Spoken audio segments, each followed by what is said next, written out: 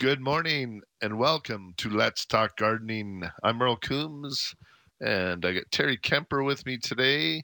And just a reminder, the text lines are down for a while. The team on the back end of the Text Groove are working on that, trying to get it all figured out. But we do have the phone lines are open, 403 974 8255. And I think I hear Terry in the background. Good morning, Terry. Hey, good morning, Merle. How are you? I'm doing good. So our texts are down for a bit. So the team on the back end is trying to get that up and going. But we have a couple guests today. Yeah, we do. Yeah, a couple horticulturists even. We have Conrad Thibault. He's been with me like 3 years. I hope that's his last name. I never call him by his last name. But No, Thibault. Just Conrad. Yeah, hey, Conrad. Yeah. Yeah, so he's our landscape designer. He's a graduate of Guelph University in the horticultural landscape design. So he's a guru on that end of it. Total plant geek, loves what he does, and he creates some beautiful spaces for a lot of our clients in Calgary. Yeah. And we have this great 3D program that he'll do your designs in and things like that. So it makes it nice because a lot of people can't visualize. You get a 3D drawing, and I think a lot of customers disagree. They say, "Oh yeah, no, that looks great," but they really don't get it because you don't want to you're embarrassed to say or whatever, right? Like oh yeah, I can read the plans, I got it. And most time, if you don't, probably it's hard sometimes reading one-dimensional drawings unless you're very. For sure, it is. That's definitely a skill to be able to take a drawing on paper and visualize it, 3D in your yard. So yeah, not Conrad takes that. Yeah, no. So Conrad takes that stumbling block away, and he can pop it up into 3D. He can even fly you through it. He can put lights in it so you can see what it looks like at night. He can see what it will look like in 4 or 5 years as the plants grow. So we have a pretty cool little design program that we use on our Spruce It Up landscape division. And so Conrad's we're going to chat about some landscaping stuff. So if you have any questions or whatever, you can call in and we can chat with Conrad about that. He's calling in just after the first break. And then we got tantalized, I would say, by our caller Stan. He's called in a couple times over the last couple of years, and so Terry had the pleasure of calling Stan, and we're going to call him Stan the Weed Man for right now, and got him a T-shirt made and a hat, so we'll get so not the Weed Man like the Weed Man, but the Weed Man, Stan the Wild Edibles Man. There you go. You go. Oh, that's a little long for my hat that I got him. So no. I'll see what I can do. I'll get that fixed up. Can't get the permanent marker out. Redo the hat. We might just have to get you a bigger hat. Yeah. Yeah, no kidding. So you'd called Stan and we chatted and you guys chatted. And so he's a great chat this week and went into a little more detail on what he called in kind of late in the show last week. So we didn't get a chance to go into too much on what we were talking about there with his wild edibles he's harvesting from his garden. But he's going to enlighten us a little bit more today and go a little bit more in depth. So it should be a good chat. Absolutely. And he's calling from Lethbridge. So Stan's going to call in just around 10 o'clock, so right after the news on the 10 o'clock hour.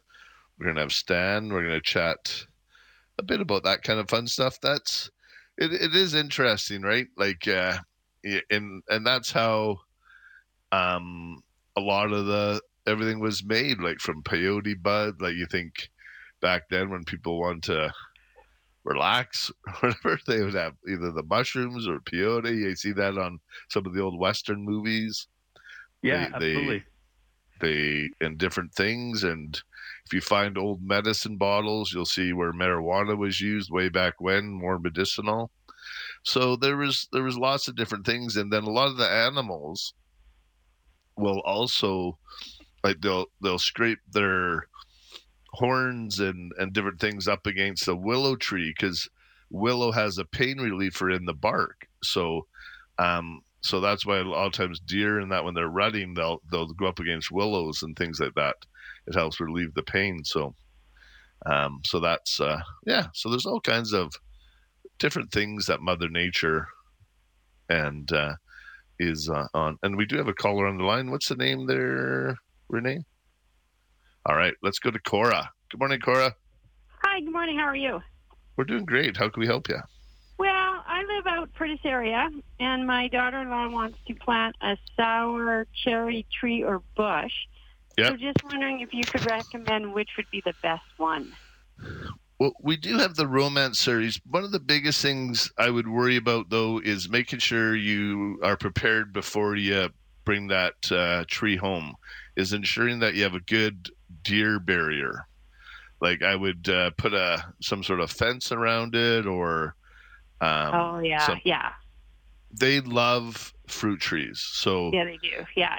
So you put that out there with all the native aspen and everything else. They're just saying, like, look at that thing, though. I'm going after that. So just be prepared. So okay. So which one do you recommend, a bush or a tree? Terry, like, we have quite a variety, and we, like I said, we do have the romance series. They're all pretty hardy for the most part. But Terry, out there, what would you recommend to Cora? We carry both the shrub form and also the tree form in the romance series. Yeah. So actually, you know what? Any of them are fantastic. There's about 6 or 7, and I've tasted them all. Some of them, they're all in that sour cherry family. Yeah. I've tasted them. They have a slightly different flavor, and some are a little darker, some are a little brighter red. But honestly, I can't promote one over the other because I think they're all great. And they'll do fine out in my area. Yeah, the one that's a little bit darker. What is the one that's a little bit darker, Terry? Is that Romeo? Yeah.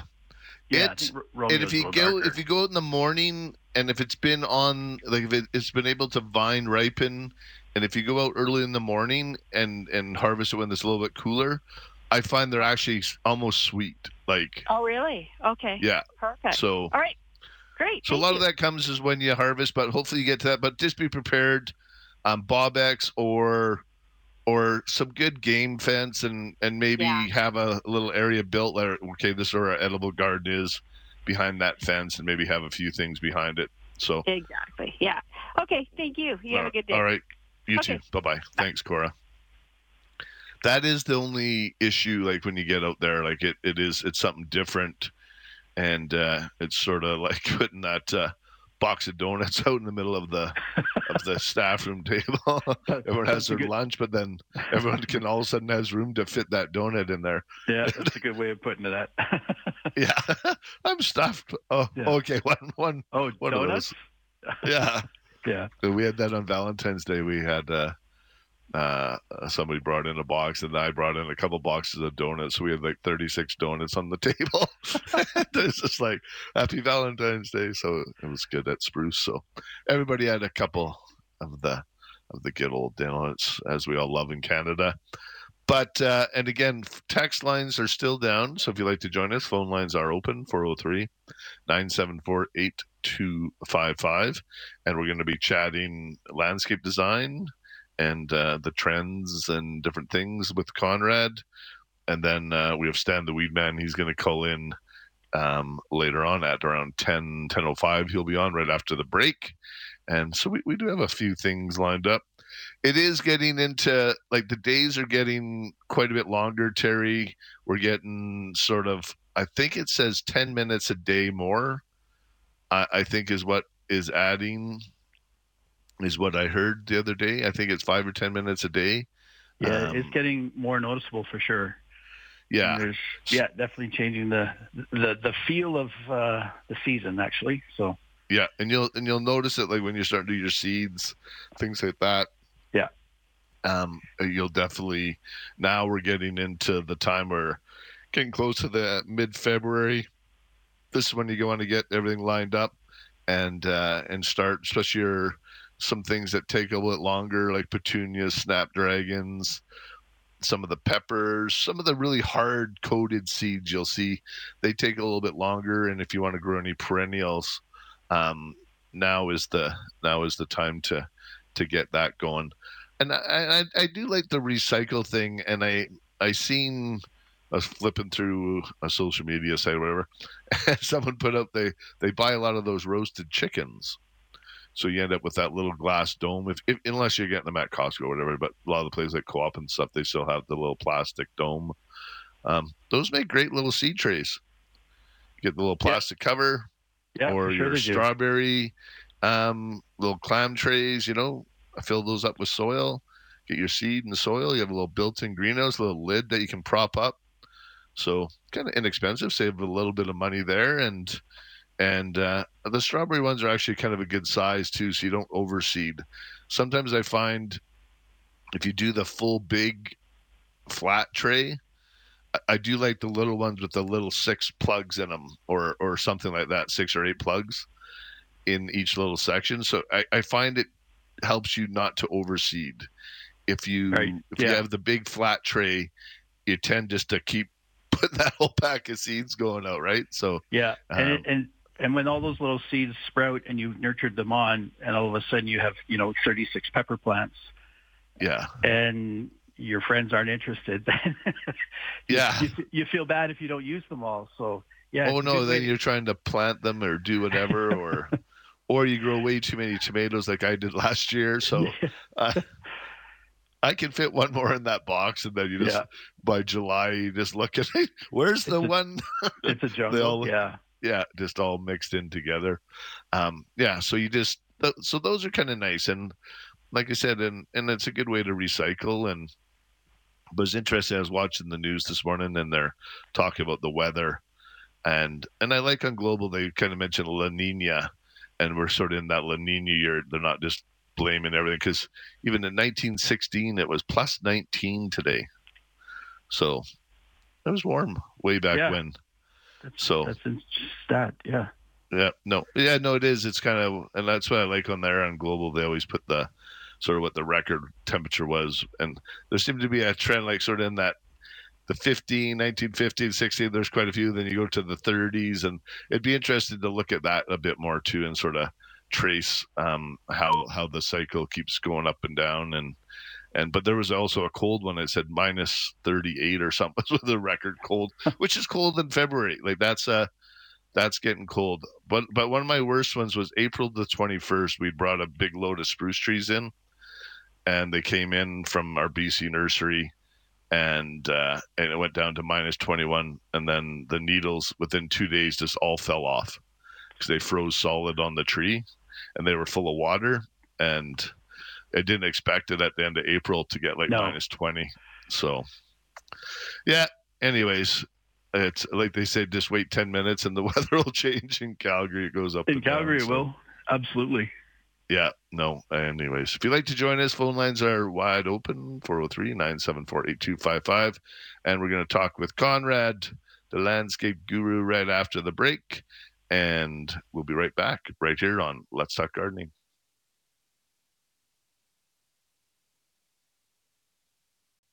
Welcome back to Let's Talk Gardening, and Let's Talk Gardening is brought to you by Spruce It Up, Calgary's year-round full-service garden center. Spruce it up, green it up, prune it up. We got you covered. And part of the green it up guy is we got Conrad with us. Good morning, Conrad. Hey, Merle, how's it going? Doing good. So you getting your brain into landscape mode now after the winter? Is it getting all creative on us, or what? Well, I'm trying to. Yeah, it's getting a little itchy up in the office, so I'm ready to get going and get things going. Yeah, it's been a little bit nice. Weather's warming up. I see you leaving 3 or 4 times a day now. Typically heading out to do consults and meeting with clients and things like that. So. Yeah, people are starting to think about it. It's always that way when the weather gets a little bit nicer. Absolutely. And I've been seeing some of your designs and stuff that you've been creating, looking good. So, when you first meet with the client, Conrad, I guess what are the things that always come up? Probably like maintenance or cost or. So I mean, the first kind of initial contact is to kind of get an idea of what the client is looking for in their yard. Because I mean, not everybody wants, xeriscaping or English garden or whatever they're wanting. So it's really just to get an idea of what they're looking for, kind of budgetary, how much they're willing to spend. Maybe like a budget isn't really a big deal. If you have $2,000 or $200,000, I can do anything for that. But just kind of. But it is important to know. Yeah. And it's always an uncomfortable conversation. Like money's always, because people are sometimes afraid to tell you, hey, I got the mother load, I want to spend $100,000 or $50,000. You think you're going to spend every cent of it. But you do need to know a boundaries, because I've been in the instance where I was designing something for somebody, and in their head I think they thought it was 50, but in their wants it was at like $200,000. So it was on an acre. So by the time we got through it, I want this bigger, make that bigger, and then they got mad at us after. But it's being comfortable with the uncomfortable questions at first, so you could do your job properly, I think, is important. 100%, and that gives me a guideline of how much I can and can't put into a design, because I have a pretty good idea of like a rough of how much things cost. So it's just to kind of give me an idea of what we can and can't put into a design, because if you're thinking $10,000 and my design is $40,000, we're obviously not going to be on the same plane of thought. So. No, absolutely, and you want to, and that's the nice thing. I know how I've done things. I see how you're doing things. It has to be their design. Like what we're doing is implementing their thoughts and making it all work, because you just don't want it to be, well, this is a spruce it up design. This has to be Bob's or Joe's or Mary's or whoever you're working with. You got to put their ideas into their backyard for them. So. Yeah, no, absolutely. So when you get into that, so people go, okay, you got your budget set up, and I want some hardscaping. So what are some of the trends you're seeing right now? Well, I would say almost like if I'm going to say like 4 consults in a day, I would say 3 of them are at least saying the word low maintenance.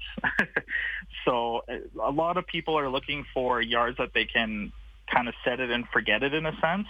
Now that's not 100% necessarily possible. Yeah, there's always going to be some kind of maintenance. So I always tell people it's low maintenance, not no maintenance. Yeah. That's kind of the first real important part with that. But yeah, people are looking for things that they don't have to be out there, like basically having a full-time job gardening, but they can still enjoy their yard in a way that doesn't really involve a ton of work.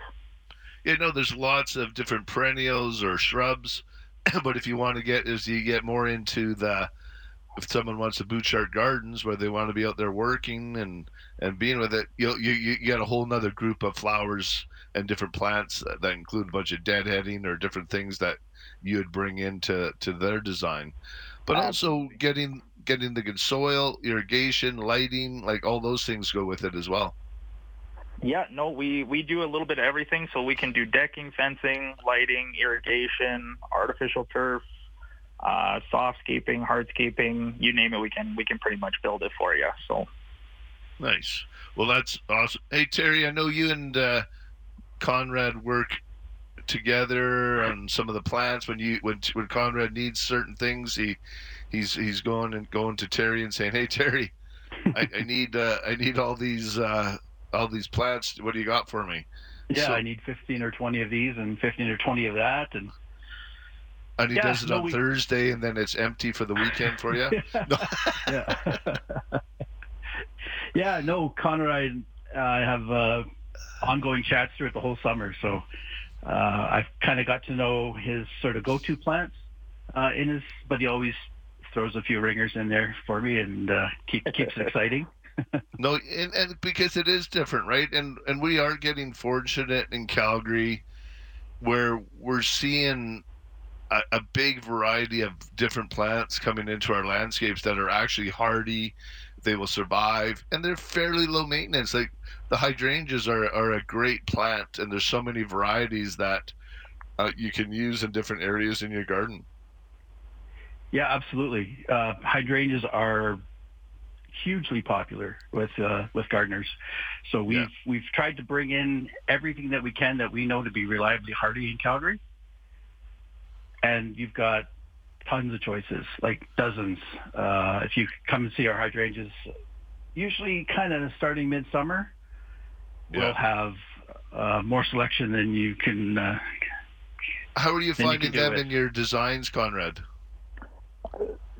Yeah, I mean, there's a ton of selection. I mean, I obviously have a list of plants that I really like to use because I kind of focus more on like the drought tolerant stuff. Yeah. Mainly because that's the lowest maintenance plant that you can get is a drought tolerant plant. But yeah, the selection has been, especially last season, I found the selection was excellent for what I needed. And if I wanted to put like kind of a specialty plant into a yard, then it was definitely available. Awesome. All right, well, I'm just going to put you guys on hold. We just got to take a quick break for the news, and we'll get back, and then we'll hit into a little deeper delves of the landscaping world with Conrad, and we got Terry from the Tree Lot as well. You're listening to Let's Talk Gardening on QR Calgary.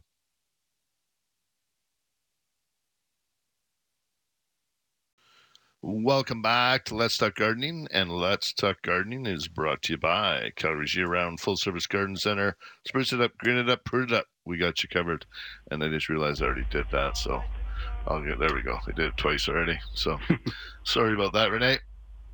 Anyways, I do have the guys that back me up as well. We have Terry Kemper from the Perennial and Tree Lot, and then we have Conrad from our landscape design department.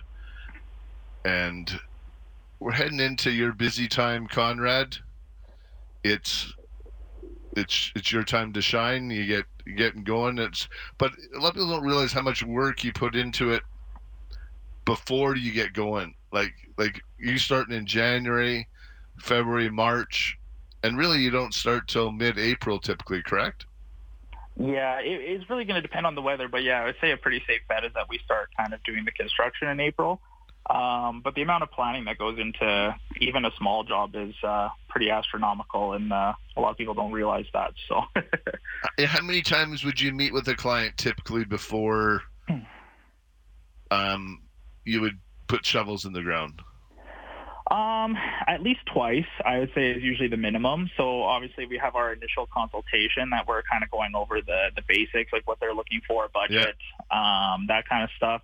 And then I go back and I design everything. If it's in winter, we 100% go back at least one more time in the spring just to make sure that everything is making sense. Obviously the snow kind of hides things sometimes that maybe you wouldn't have seen on your initial consultation.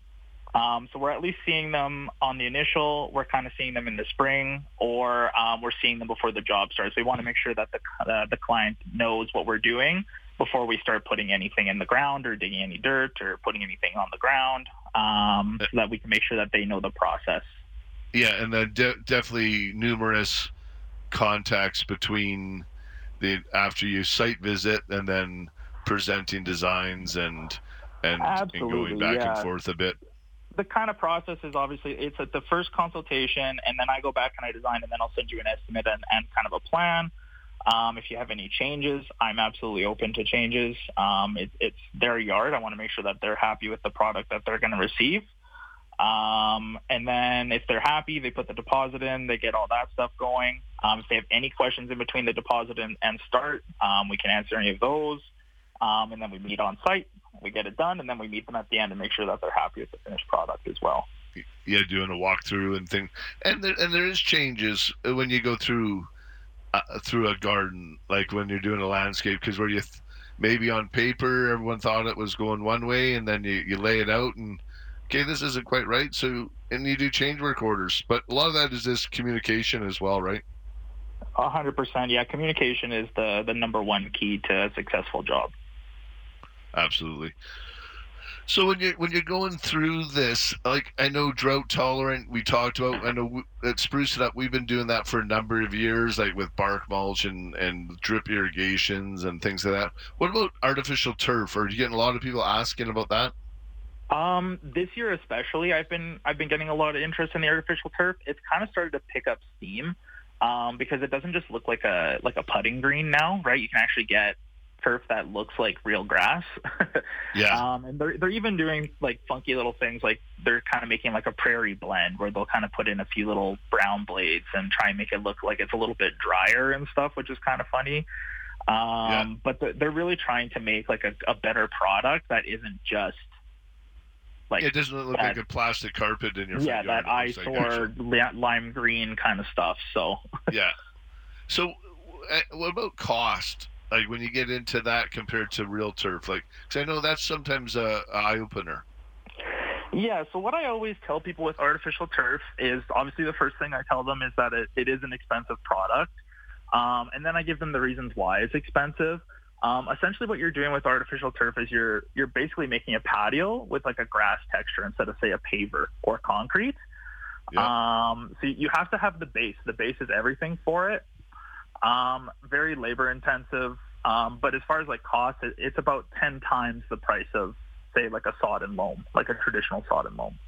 Yeah. So if you're going to spend $2,000 on a area of sod, you'll probably spend $20,000, but then that you have to weigh out the mowing, the maintenance, and all that, and the lifespan of that turf, right? So yeah, so the turf brand that we use, I believe, has like a 20-year warranty on it. They are very confident in their product. And then, the maintenance too on it is extremely low. So for people looking for low maintenance yards where they don't have to mow, if you're like me and that's your least favorite chore, that's probably the way to go for you. So yeah. See, and I love mowing. I don't want to mow 8 acres, but I like I like a little mowing. I do like when you finish mowing, you stop, you look back, you sort of, that looks good. I like it. Yeah, I could definitely do without it. Yeah, see, you're not helping my Green It Up fertilizer, I tell you. No. But that's the nice thing with and I do agree, some of it, and I remember seeing it in Vegas like about 8 or 9 years ago, and it just looked awful. But they've upgraded, like the new turf that you see, and I know the guys that we work, our install team, they also do golf greens, chipping greens, things like that. So we've done that in some landscapes as well. So it also, you can add some activities into your backyard when you're incorporating the artificial turf, which is kind of cool. Hello? Oh, yeah, no, you absolutely can. Turf is also really good for, say, like kids' play areas are a really awesome way to use it. I've had a couple people that put like those big playground structures on it. It's really good for that, and then it doesn't damage any grass or anything like that, and it just always looks good. Say for pets too, you can get the pet pellets to go in there so it doesn't smell stinky when they go and do their business on it. There's lots of really good uses for it. So I like what you said about the kids area, because that gets forgotten a ton, because you'll do a landscape and then they'll throw the play set or the trampoline down, and then you see where they trim the grass and they've chewed up the side of their $5,000 play set, weed whipping up against the thing, or you see or it ends up being a mud pit, right? Because the kids are just in there. So using the natural turf or the artificial turf in areas like that is definitely a big benefit as well. Yeah, absolutely. What about creating outdoor spaces? I know that's been like outdoor kitchens. Is that still taking hold, or is that kind of hit and miss? It's definitely still prevalent in landscaping. I wouldn't say it's quite like the focus. I think that was a really big focus during COVID. And now people are really trying to reconnect with nature and kind of create spaces that continue to flow from their house into nature. So there's definitely people that are putting like a designated barbecue area, or I get asked about those pizza ovens quite a bit, or like fire pit seating. Things like that are really starting to become more prevalent. I know we've done quite a few of those really big kitchens. Like, for example, we did that house out in Pump Ridge there, and he had a full kitchenette, full sink, dishwasher. He had the whole works. Fire table, Yeah, that was really popular a couple years ago. We're not quite going as big as that now, mainly I think for budgetary reasons. But we're still doing the patios with, say, like a designated barbecue island, or like a patio space where you can put like a really nice fire pit, or gas tables. Those are another really popular thing going on right now. Yeah, I like the gas tables. They create a great conversation area where you can sit, communicate, hang out with your friends, family, and it's nice to have that spot. Like, sometimes the outdoor fireplaces, they create a smaller spot. They're good for accent, but the table I find is quite a bit more usable in a landscape. Because I had a fireplace in one of my backyards, and I find you can only have like 4 or 5 people sit in front of it. And you're kind of all facing the wall, kind of thing. Like, it's nicer for more of accent, but to get the heat off, because our nights cool off, and those are things that happen here in Calgary as well. Yeah, and another big thing is creating rooms, right? That people say that, but they're not 100% sure what it is, right? So it's creating designated spaces for certain things, while still making it feel like it's one uniform yard, right? Okay. So let's maybe touch on that right after this. I got to take a quick break, Conrad, and then we'll talk about creating different rooms out in your garden. And I'm struggling with that a bit in my yard right now, so we'll touch on that as well. When we get back, you're listening to Let's Talk Gardening on QR Calgary.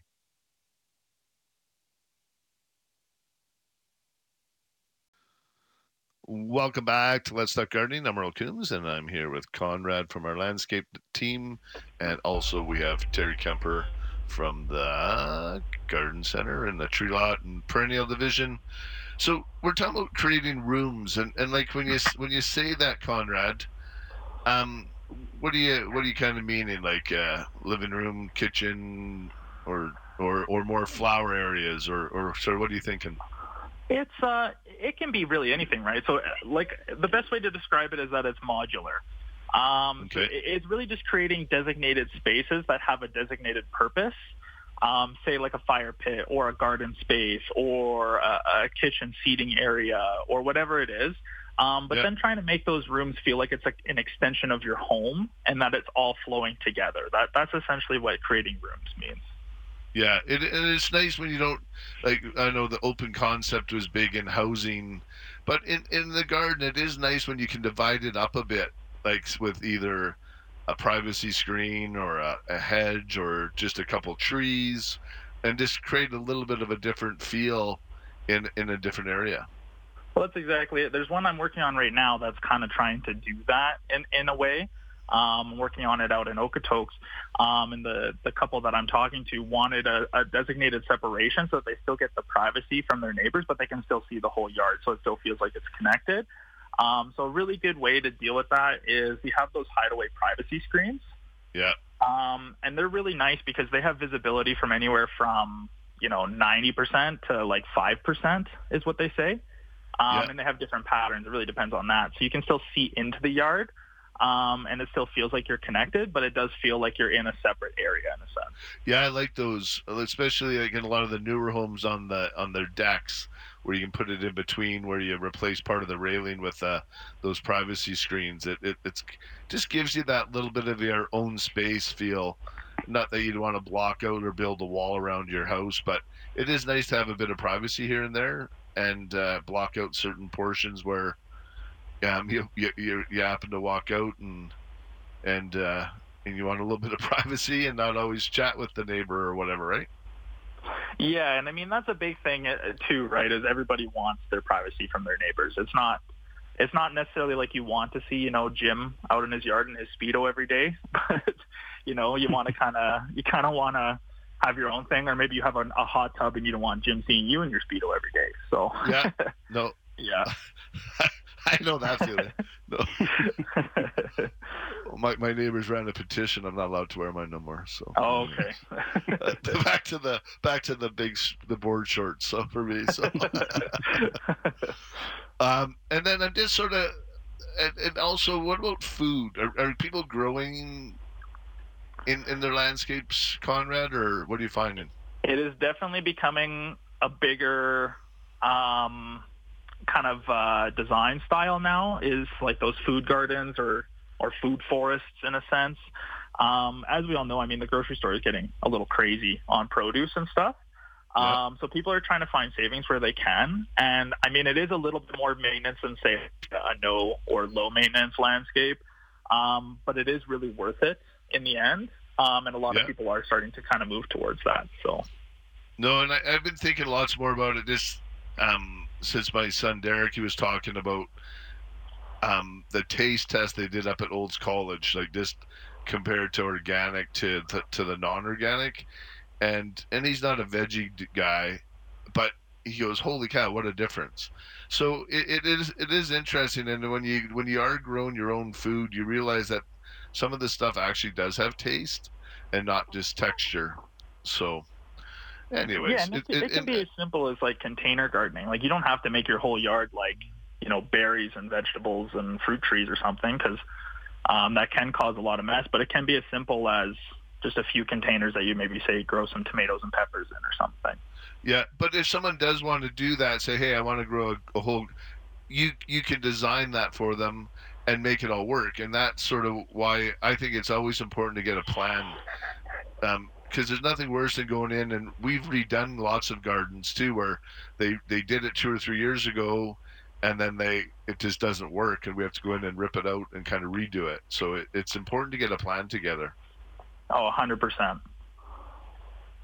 Because that saves you money. You spend a little bit up front, but just knowing, having all the right measurements for quoting, doing everything, you know where you're going to start, and which is, I find the most important part of it.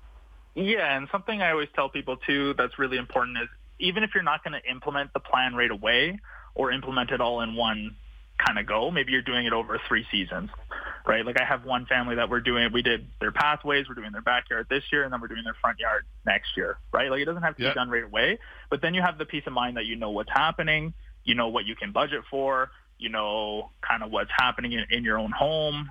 And it is kind of fun seeing it come together in that way too sometimes. No, absolutely. And then if you need conduit, if you know you're going to be adding irrigation and lighting the next year, putting conduit underneath your sidewalks or whatever, just to make sure that you know what the next plan is, so you're putting the infrastructure in place for the next phase. 100%. Awesome.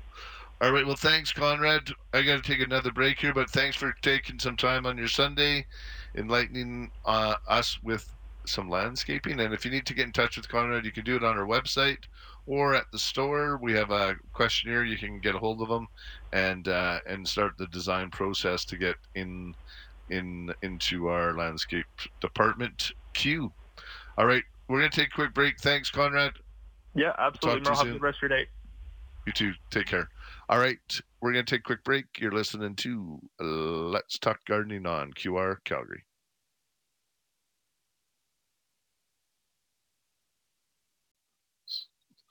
Welcome back to Let's Talk Gardening. I'm Earl Coombs, and I'm here with Terry Kemper.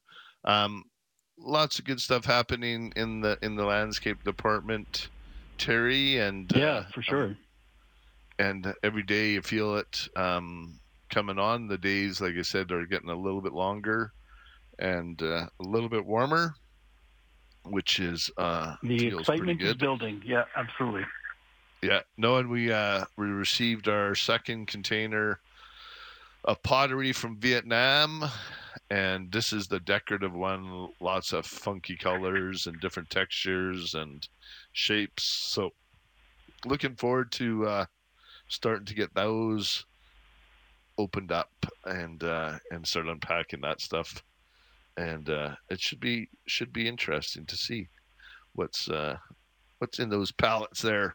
So, anyways, that's always fun to see every year when those start being unpacked. Like you say, the new shapes, new sizes. and see it all the pottery freshened up, and yeah, it looks good. And what we did get is we got I got a container of larger pots for indoor plants, all with saucers, because we get asked about that lots. So I got matching saucers for every pot that came in on that one container.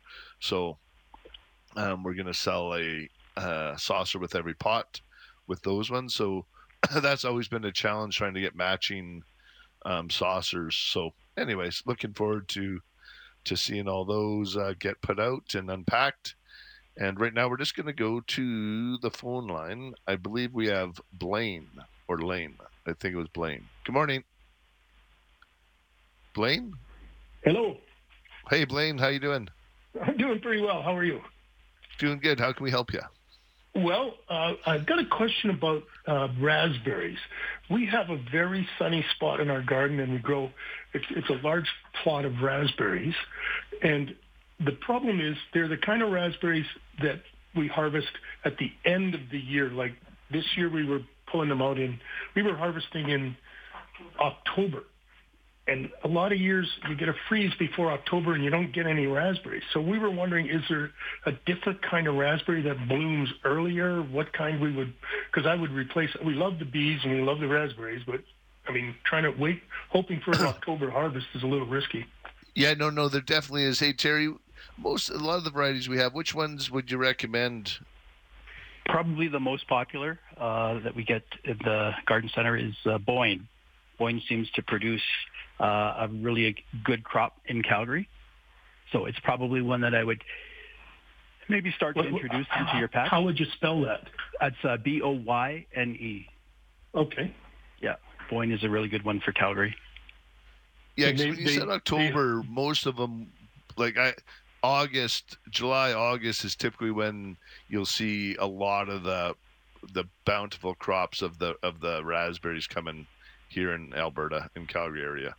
Yeah. Well, these ones we have grow right from the ground every year. The old canes don't do anything, and so you have to wait for 8 feet of growth before you get a raspberry. Yeah. So I would definitely look at switching those out and get some of those Boynes or some of the varieties that we carry, and you'll be enjoying raspberries in the summer, instead of maybe you're waiting for them to freeze, you're making that raspberry sweet wine, right? Waiting for them to get like the grapes, the ice wine. Yeah. Okay. So Boyne, I appreciate that. Thank you very much. All right. Take care. Thanks, Blaine. Okay. Bye-bye. Bye-bye. And that's it. That is a big thing, Terry Wake, when you're picking varieties, and I know sometimes I hack on the box stores and plants and stuff, but that's unfortunately their buyers in Vancouver.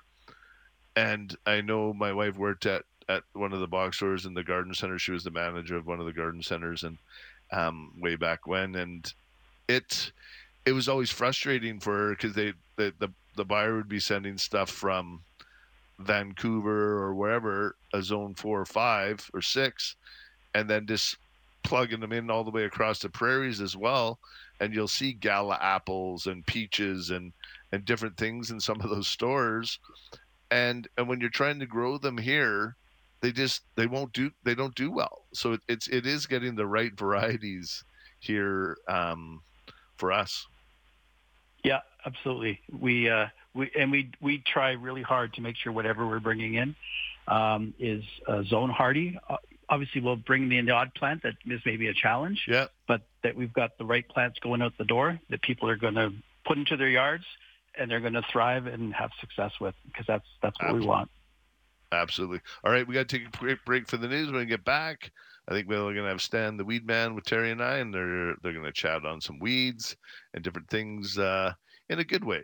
All right, you're listening to Let's Talk Gardening on QR Calgary.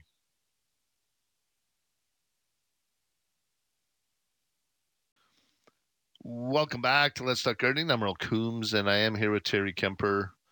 And we do have a special guest all the way from Lethbridge, Alberta. We have Stan the Weed Man. Good morning, Stan. Hey, I'm here. Hi, Earl and Terry. Hey, good morning. You don't mind if I gave you a little stage name already? Brought you into the limelight with a Stan the Weed Man. Whoa, How about Garden Man? No, Weed Man's good. That's good. For now, from this statement, and I understand you're a horticulturist, so I understand. But Weed Man, and it's not the guy down at the head shop. You're not selling bongs. And a neighbor of mine grew some plants because I share a garden with him. Yeah. And he stands up to it like this. He showed me some pictures of a few years ago. Yeah. And he looked like he was, standing in a Christmas tree lot. Those plants are beautiful. Absolutely, and that's a way better way if you can get them growing outside, because they're very fragrant. Let's just put it that way. If you're trying to grow them in the house. Okay, I follow you. Yeah, they're very, very pungent. And you'll definitely know you're growing them if you're growing them in the house. I know I've had some people try to, and that's why it never really took off. Like a lot of us thought it was going to. Okay. The home growing of cannabis, it's a lot harder to do than what we first thought. So, anyways, but you really piqued our interest last Sunday, Stan, and you were chatting about dandelions and purslane and different weeds. So you and Terry chatted, and so Terry, maybe I'll let you lead this way, lead the conversation. And I know you and Stan had a good chat the other day, and maybe let us know on what you guys were talking about. Yeah, we sure did. So, like you say, he did really pique our interest there last week, and I kind of wanted to expand on our chat there. We talked about 4 different weeds that are in Stan's yard that he eats on a regular basis, and just wanted to go sort of that next layer and some questioning. So, good morning, Stan. Hey, you know what? I should tell you guys. Hey, Terry, it was nice talking to you the other day. Yeah, it was great. If you saw a picture of me, you'd swear I'm a goat. I got a white beard, and it's kind of scraggly, and I'm in the garden there, just munching away.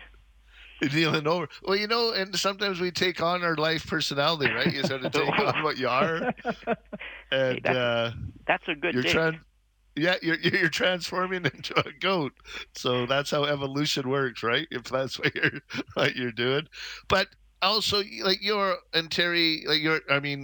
you're a horticulturist. So you come by this from hard work and studying and not just out there nibbling on weeds, correct? We have to correct something. I'm an amateur horticulturist.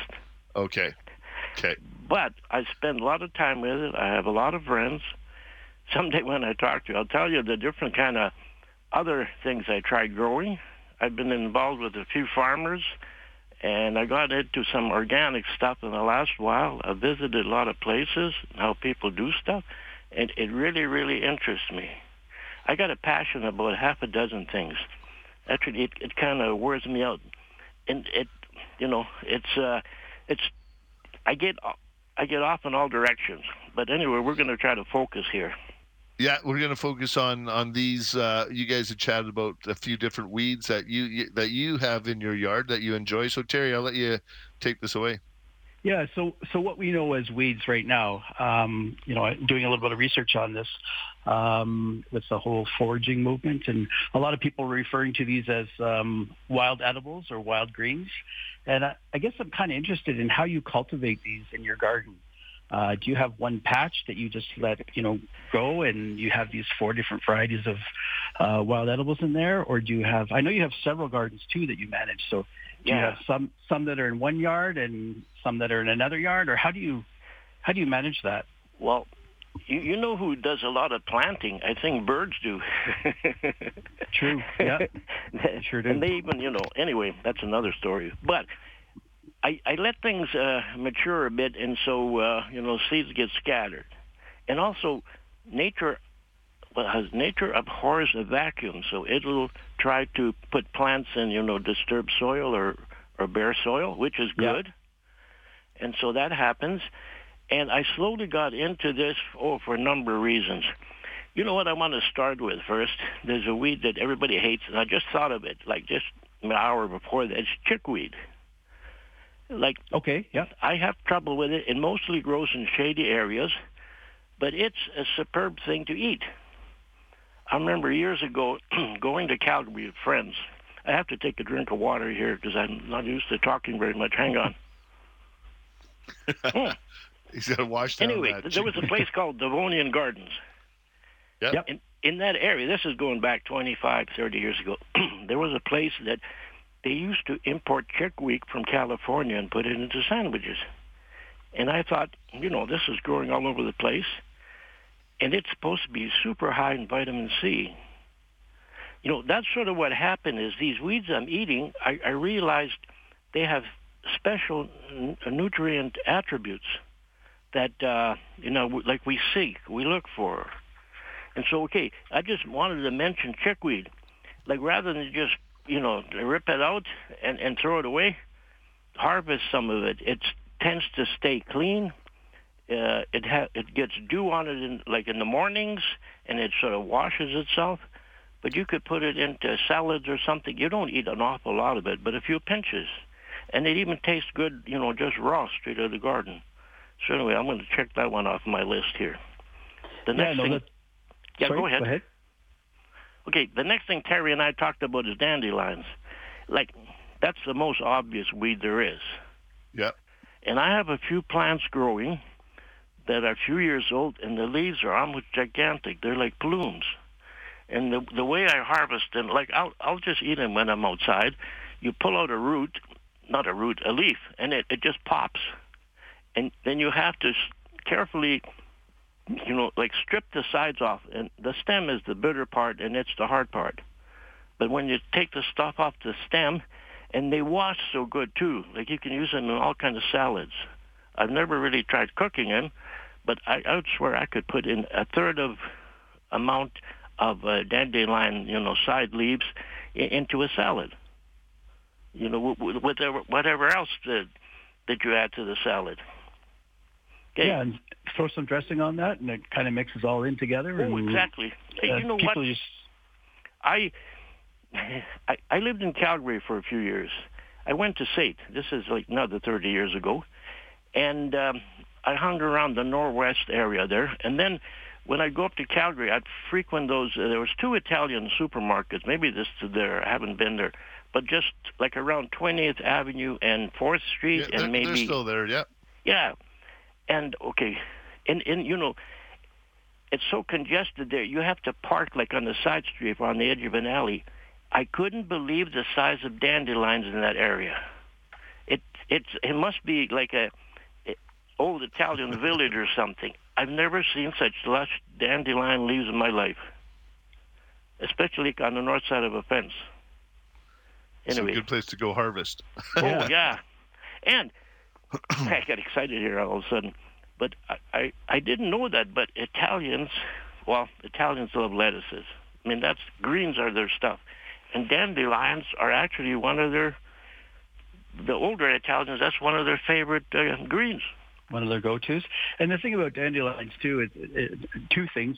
One, everybody recognizes dandelion. They know that plant, right? Good point. And with dandelions as well, every part of the plant is edible, right? From the root to the flower to the leaves. So that's not always the case with every one of these wild edibles, but with dandelions, I know I've even did a little bit of research since we chatted. Okay. And I saw how with dandelions, there's you can take the root and make a caffeine-free coffee with dandelion roots. So that one's kind of intrigued me. I think I want to try some of that.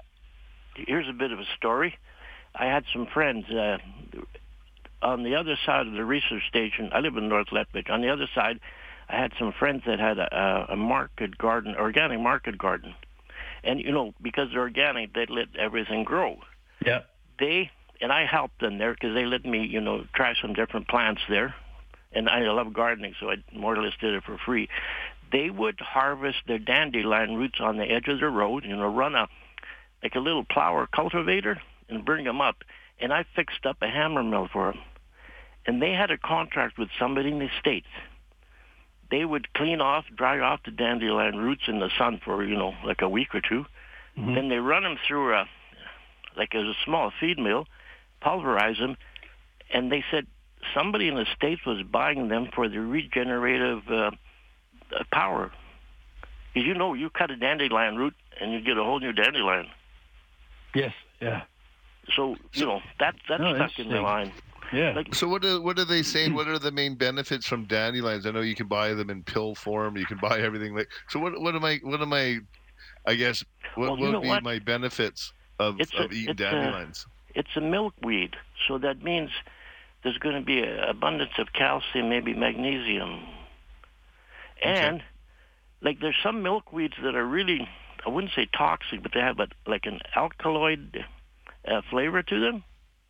But dandelions don't seem to. I'll pull out, like Terry was saying, I'll pull out a young dandelion and I'll just put the root in my mouth and chew it like a licorice stick or something for a while. And I got used to it. Us goats, we can eat anything. Yeah, I know. I'm envisioning myself doing this summer, and I'm just like, okay, I got. I draw the line at tin cans. Yeah, no kidding. All right, hey, I'm just going to take a quick break. We'll come back, and then we'll get back on track, and we'll hit some of the portulacas and the other ones that we see quite a bit of as well. All right, we're going to take a quick break. You're listening to Let's Talk Gardening on QR Calgary.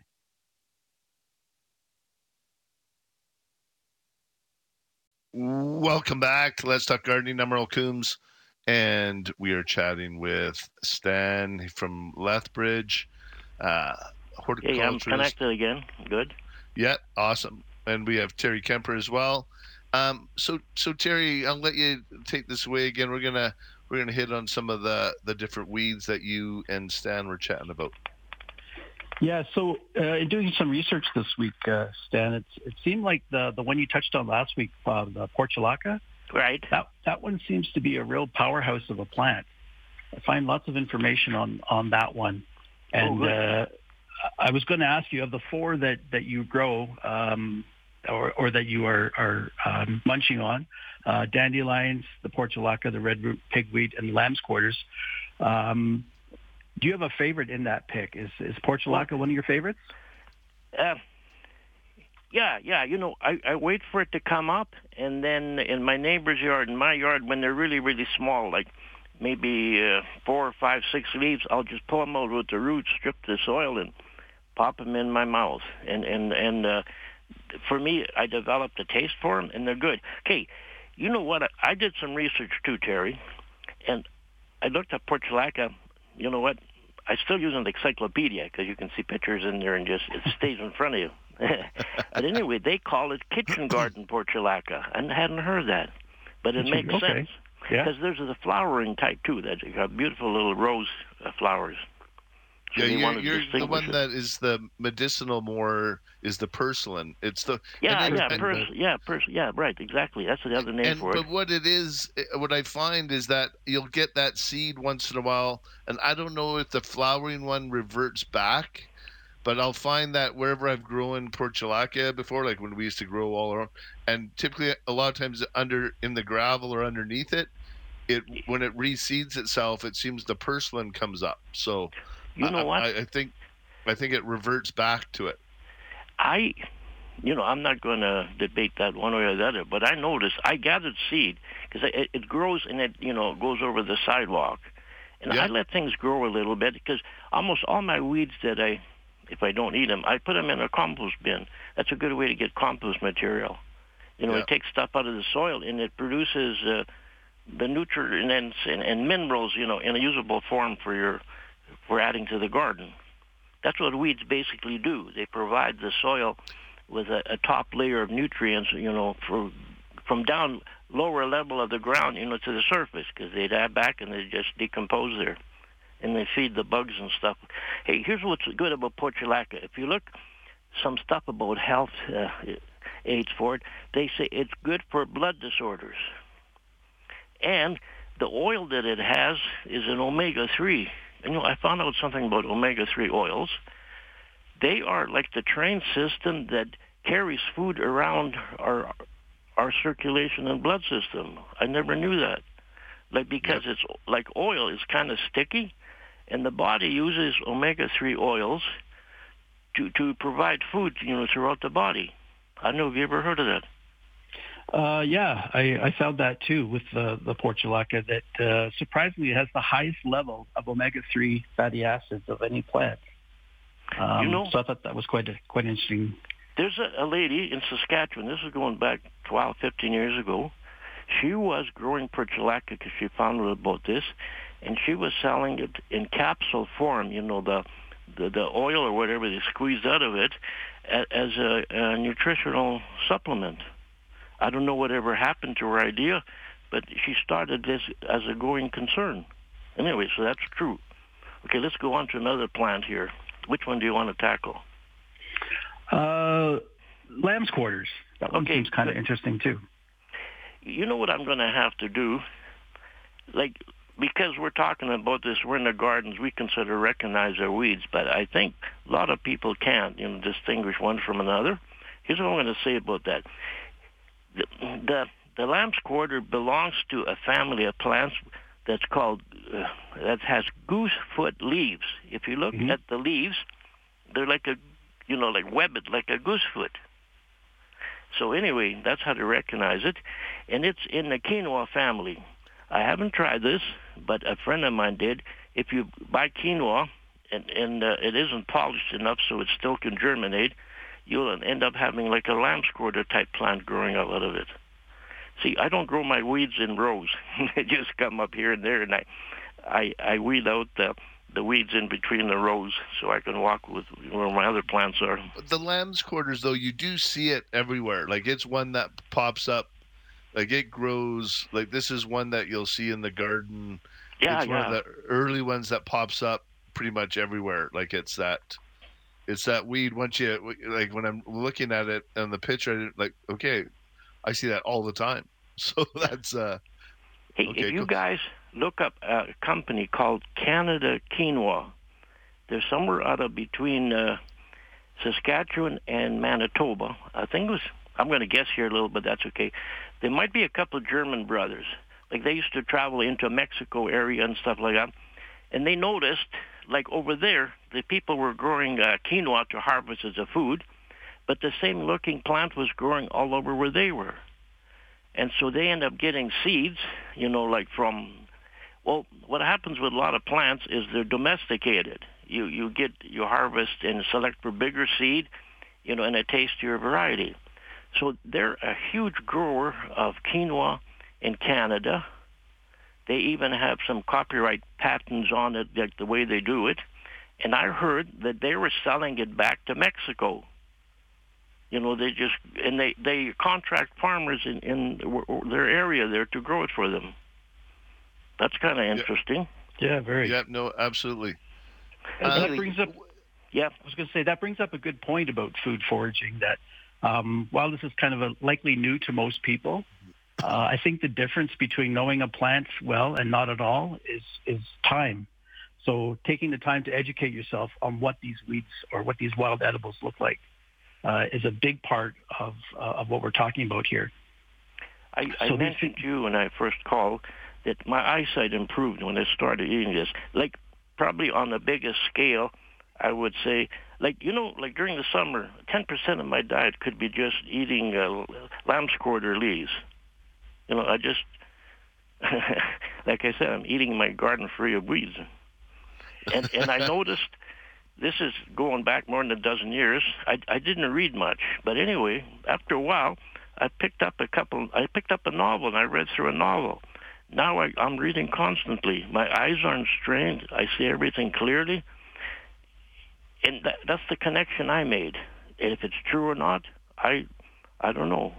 But I made that connection. How much would you consume in a day of any one of these? Lamb's quarter, probably. Now, the only trouble is you don't want to eat too many grains because you'll. Yeah, you got to be careful with that. But I mean, you're not talking about bowls and bowls full of this in a day. Like, you're talking maybe just a cup or two kind of thing. Yeah, well, yeah. In the summer, I probably eat a cup or two of these. But I add these things to salads and soups. Like, if you add it to a soup, it boils down almost to nothing, because like 90% of the stuff in there is just water anyway. Right. So but. Okay, now, so we can finish with quinoa, let's go to red root pigweed.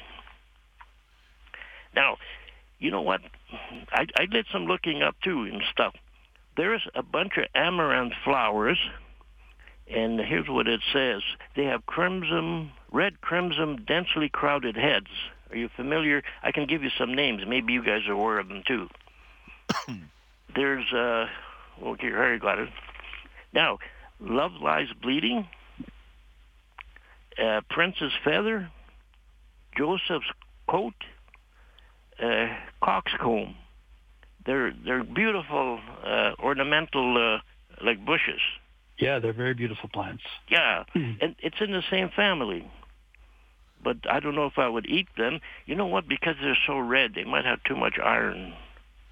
Yes. Hey, guys, we're just going to take another quick break for the news, and then we'll come back. We'll finish up on a couple of these.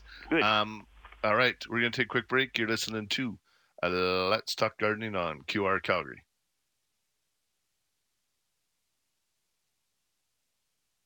Welcome back to Let's Talk Gardening. I'm Earl Coombs, and I'm here with Stan and Terry. We're chatting the weeds in your garden. What can you use them for? Not just digging them out. If you're going to dig them out, you might as well maybe try and eat them. But I guess we should preface all this really quickly, too. Do not eat anything if you don't know exactly what it is. I think you're that's right. something. You're right. Hey, I got a question. You can get sick. A little bit off topic. Sorry to interrupt. Are you guys at your own residences, or are you, just talking through phones? I'm on a computer. Okay, good. Through a module, yeah. But Terry's at his own place. So this is like a party line, like an old-fashioned party line. Absolutely, yeah. No, we're just like the old days. We're getting back to basics here. Yeah, absolutely. Yeah, no, that was interesting to me because I took electronics at SAIT, so that technology interests me.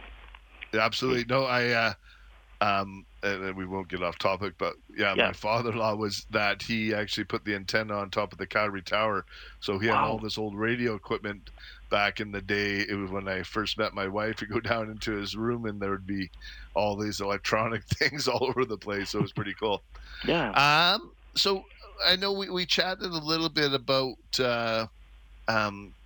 making the skin nice, and I know we had a couple ladies call in after asking, so what was that we were talking about that makes my skin nice and soft? The number one is portulaca. What it has in it is something called hyaluronic acid, and a lot of oils and creams have it. The commercials where people are women in the evening are dabbing on this hyaluronic acid stuff onto their skin.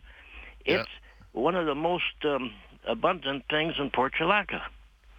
So if you can work it into your food somehow, the trouble with cooking a lot of these plants is like you destroy maybe, at least some. But if you can eat it raw, like put it into a salad, probably the best way to eat portulaca if you eat scrambled eggs. Like when you dice some onion into it, dice some portulaca into it, and put it in near the end so you don't give it too much heat.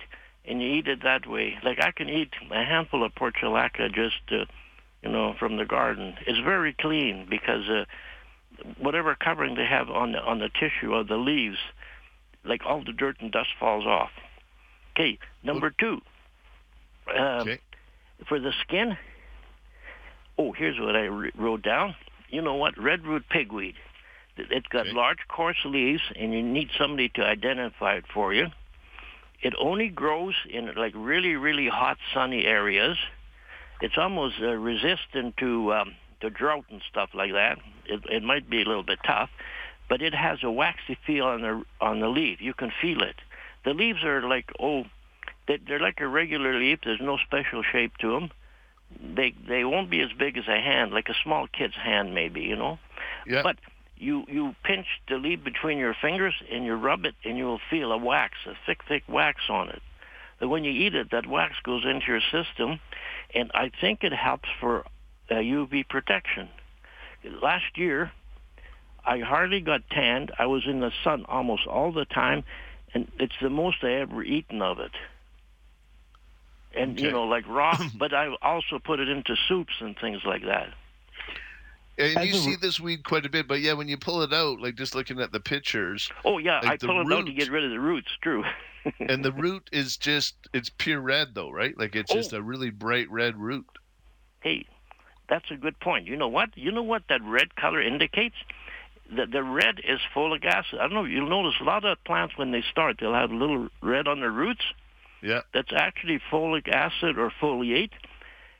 I don't know if you know much about it, but it's a necessary thing for early growth. I don't know. They discovered like years ago that a lot of these kids that were born with spinal bifida, the mothers didn't have folic acid in their diets.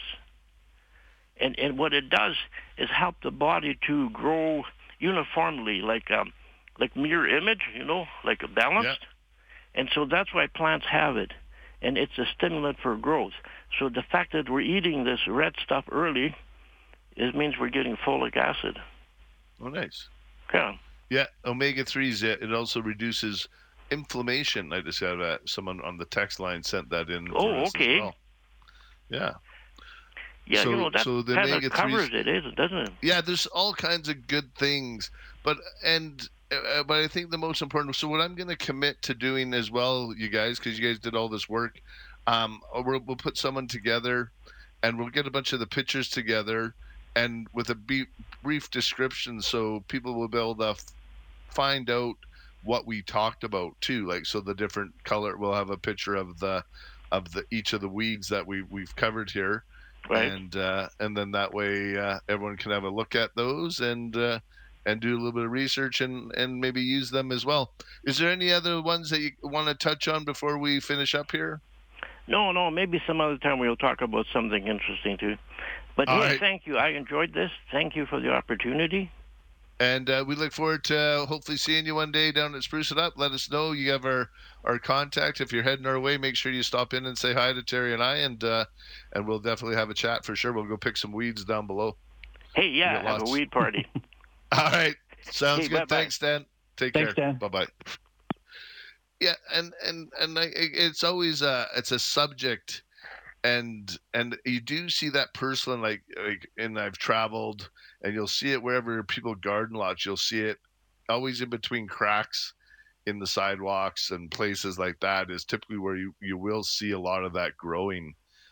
So it is interesting, a topic when you start talking weeds and what you can eat, what you can't eat, and so yeah. Anyways, it's pretty cool. All right, we're gonna take a quick break. We get back. Phone lines are open. Text line is working again. So if you want to send any pictures or give us a shout, phone lines are wide open. 403-974-8255. You're listening to Let's Talk Gardening on QR Calgary.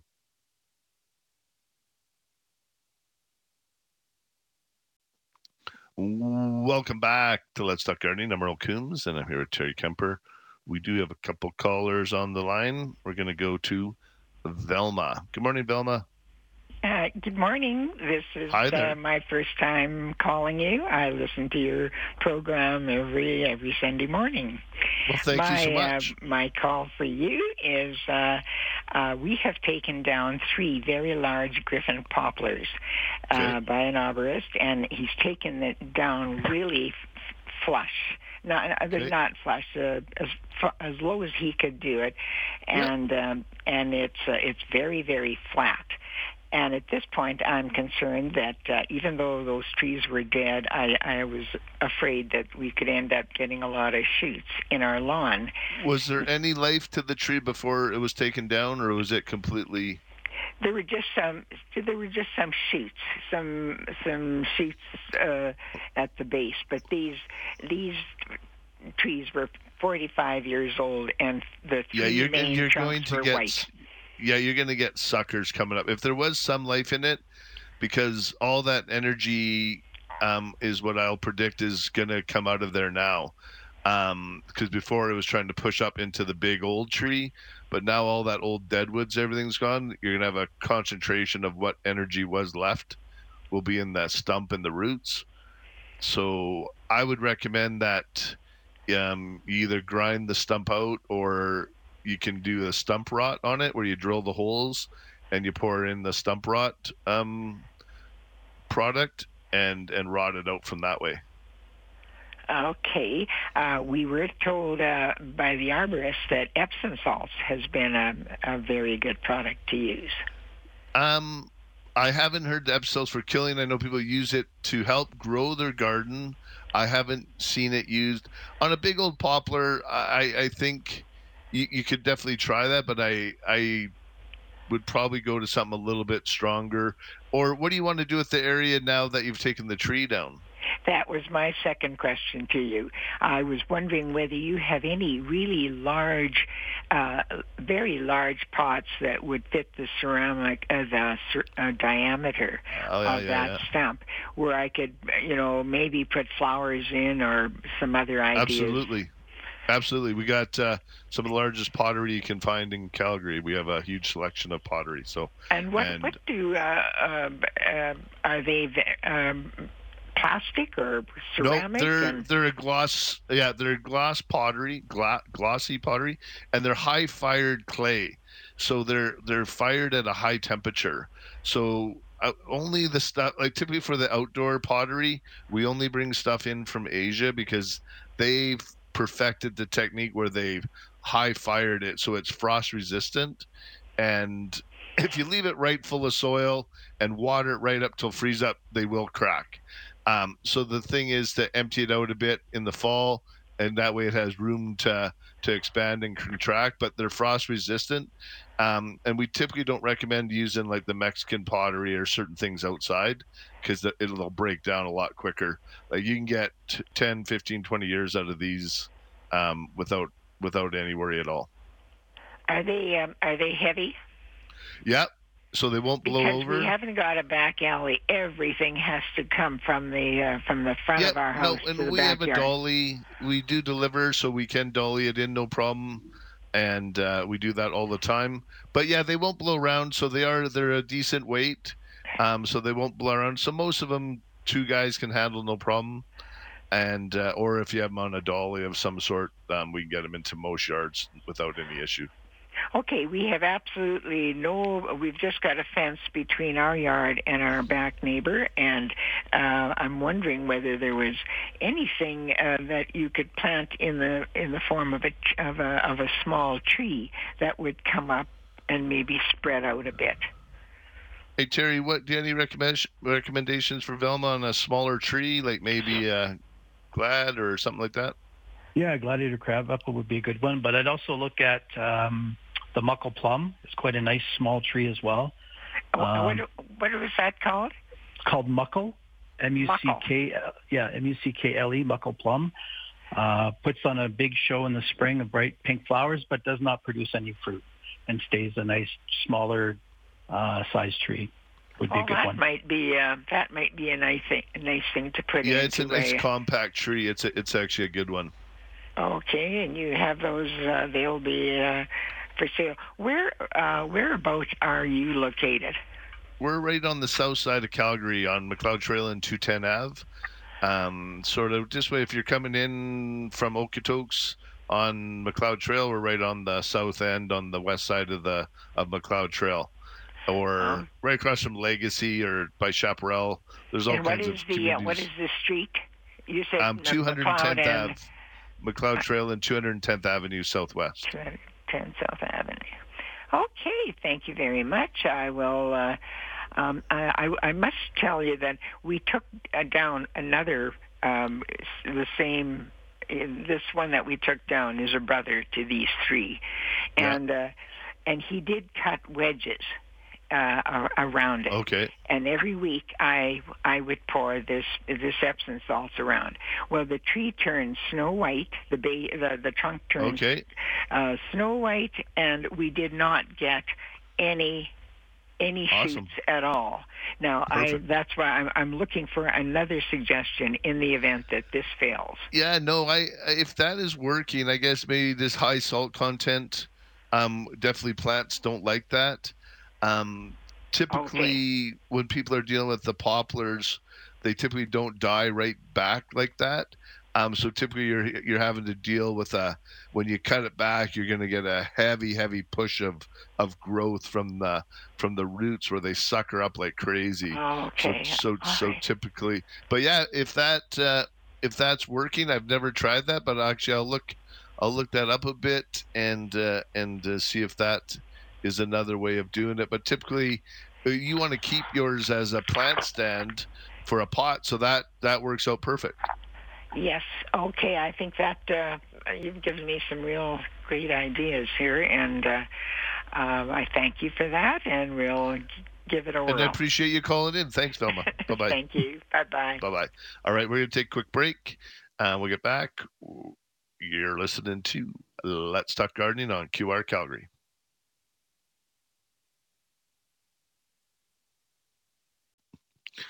Welcome back to Let's Talk Gardening, and I'm Merle Coombs, and I'm here with Terry Kemper. We're going to go to the phone line. We have Steve. Good morning, Steve. Morning, gentlemen. How you doing today? We're doing great. Doing good. How can we help you? So I have two questions. The first one is for raised gardens. I'm going to build a couple of raised garden beds this year, just put it currently where I have grass. My question is, should I till the grass up first, or is it okay to just put cardboard down for some weed control and then put my soil on top of it? Yeah, how deep are you going to do your beds? Probably 18 to 20 inch. Yeah, you can go right over top, just even landscape fabric or cardboard, something like that. Yep, just right over top. You should be totally fine. Perfect. And I just wondered if you had any thoughts on electroculture, where you use the copper and you make like an antenna, wrap it around some bamboo or some wood. I've seen. Yeah, Terry and I have just been talking about that. I want to do some research on that. I've been seeing a fair bit of it. It kind of makes sense, and I know there is an electronic field all around the world. Like if the odd time if someone forgets to do a locate, I'll get out my little metal stakes and I can find stuff underneath, like any of the utilities or water lines, things like that, sort of like witching for water. So I understand, but I've seen lots of talk about it. But yeah, it's funny. Terry and I just were texting about it this week. So I don't know anything really about it yet, but it's something I want to learn. Okay, yeah, me too. I think I'm going to do a controlled experiment this year and get basically like two pots, and one of them I'll just do naturally, and the other one I'll put a little antenna in and see what happens there. Absolutely. No, and you know what? Copper is a very powerful metal, so I believe that it will benefit. But like I said, I haven't done anything yet. Hey, Terry, have you, in your time, did you dig in any deeper? No, I haven't. Like you said, we were chatting about it earlier this week, but it's definitely something on the list to investigate. So keep listening, and if you find anything, reach out to us at the Garden Center. Steve would be more than happy to talk about that kind of stuff. What's your second question? For the that was the second question, but the raised beds was the first one. But for the raised beds, what do you recommend? Because they're just like to start off soil-wise, what would you recommend I fire in there? I would do a good garden mix. Like we have it in bulk, or you can get the big yellow bags. Depends on how much you need and what you're doing. Like we have the garden mix in bulk, so you can get it delivered. Yeah. Okay. All right, guys. Start at the good base and then just replenish it with like sea soil, things like that. Sure. Okay, folks. Well, you have a great day. I appreciate your time and what you do for us here. All right. Thanks, Steve. Take care. Bye for now. Bye-bye. Yeah, that's something we got to talk about, Terry. I've seen a fair bit of it more and more, and I know I'm all on the agrolithm, whatever that word is. Of once you Google it, it keeps coming up, but I am seeing more and more of it about. But let's go to Mariah. Good morning, Mariah. Good morning. How can we help you? I'm hoping that you can identify this magical plant that I took photos of. I sent 2 photos into the text line. Yeah. The weeds. They were being grown. Yeah, the weed. But the owner of that glamping site just outside of Vernon was waxed prophetic about the values of this plant, herbal, medicinal. And it looks like it's echinacea. It looks like a type of echinacea to me. But Terry, do you see that one? There was a text. No, I had trouble signing in earlier and haven't been back on. Okay. Yeah, to me it looks like a type of I'll save the picture and I'll do some research and I'll find out, because I know you've texted a few times, Maria. I'll get back to you on this one. Oh, thank you so much. I actually tried to bring some back, but a leaf cutting doesn't last in Okanagan heat. So it just dried up. But he did say how difficult it would be to buy it. Yeah, no, it almost, it could be like there's a couple, there's the silver one and then there's the green one. Like there's two kind of mixed in here, but to me it looks like a part of an echinacea. But I will we'll dig in a little bit deeper and hopefully come up with something for you. Okay, thank you. Thank you. Take care. Bye-bye. Bye-bye. All right. Let's go to Connie. Good morning, Connie. Hello. Hi, Connie. How can we help you? I'm struggling. You're on low power. I just need to know, is it okay to plant pansy seeds at this time? Yeah, definitely in the soil inside the house, yes. Inside the house. Yeah, if you put them out, they won't do anything for quite a while. Like they won't germinate until like end of April, or as soon as they get some warmth and that in it, they won't do anything anyway. So, but yeah, if you want to start them inside, that's one of the annuals that you definitely start earlier. Right. So if you want to start them, and then typically you can put them outside mid-April, no problem. If they're already I plan to put them outside. Do I leave them by a window with sun? Yep, they need good light, a little bit of heat from underneath. They'll take about a week or so to germinate for the most part. So you'll get them come up, and then it is good if you can transplant them once into a different growing pot. Can I not just put them in a big pot that I intend to keep them in? You can. It is nice sometimes if they do get transplanted, they seem to take better because then you put them in a little bit deeper. Otherwise, they tend to get a little bit leggy on you. Okay. Any special soil? Just a good soilless mix. Just a good all-purpose potting soil is perfect. Okay. Yep. Okay. Yep. Thank you, Dan. Yeah, you're very welcome. Now is definitely the time to do that. Bye-bye. All right. So Terry, we had a good, interesting show today. We had Conrad. We chatted about some landscaping. And lots going on there. And we got a text from Maureen, and she was love Stan the Weed Man. So we'll definitely have to make sure we chat with him again and go from there. But thanks again, Terry, and right. We'll commit to that. We'll get some of the information on these weeds with pictures and that up on our website and social media, so people can have a look at that. And we'll be back next week with more Let's Talk Gardening right here on QR Calgary.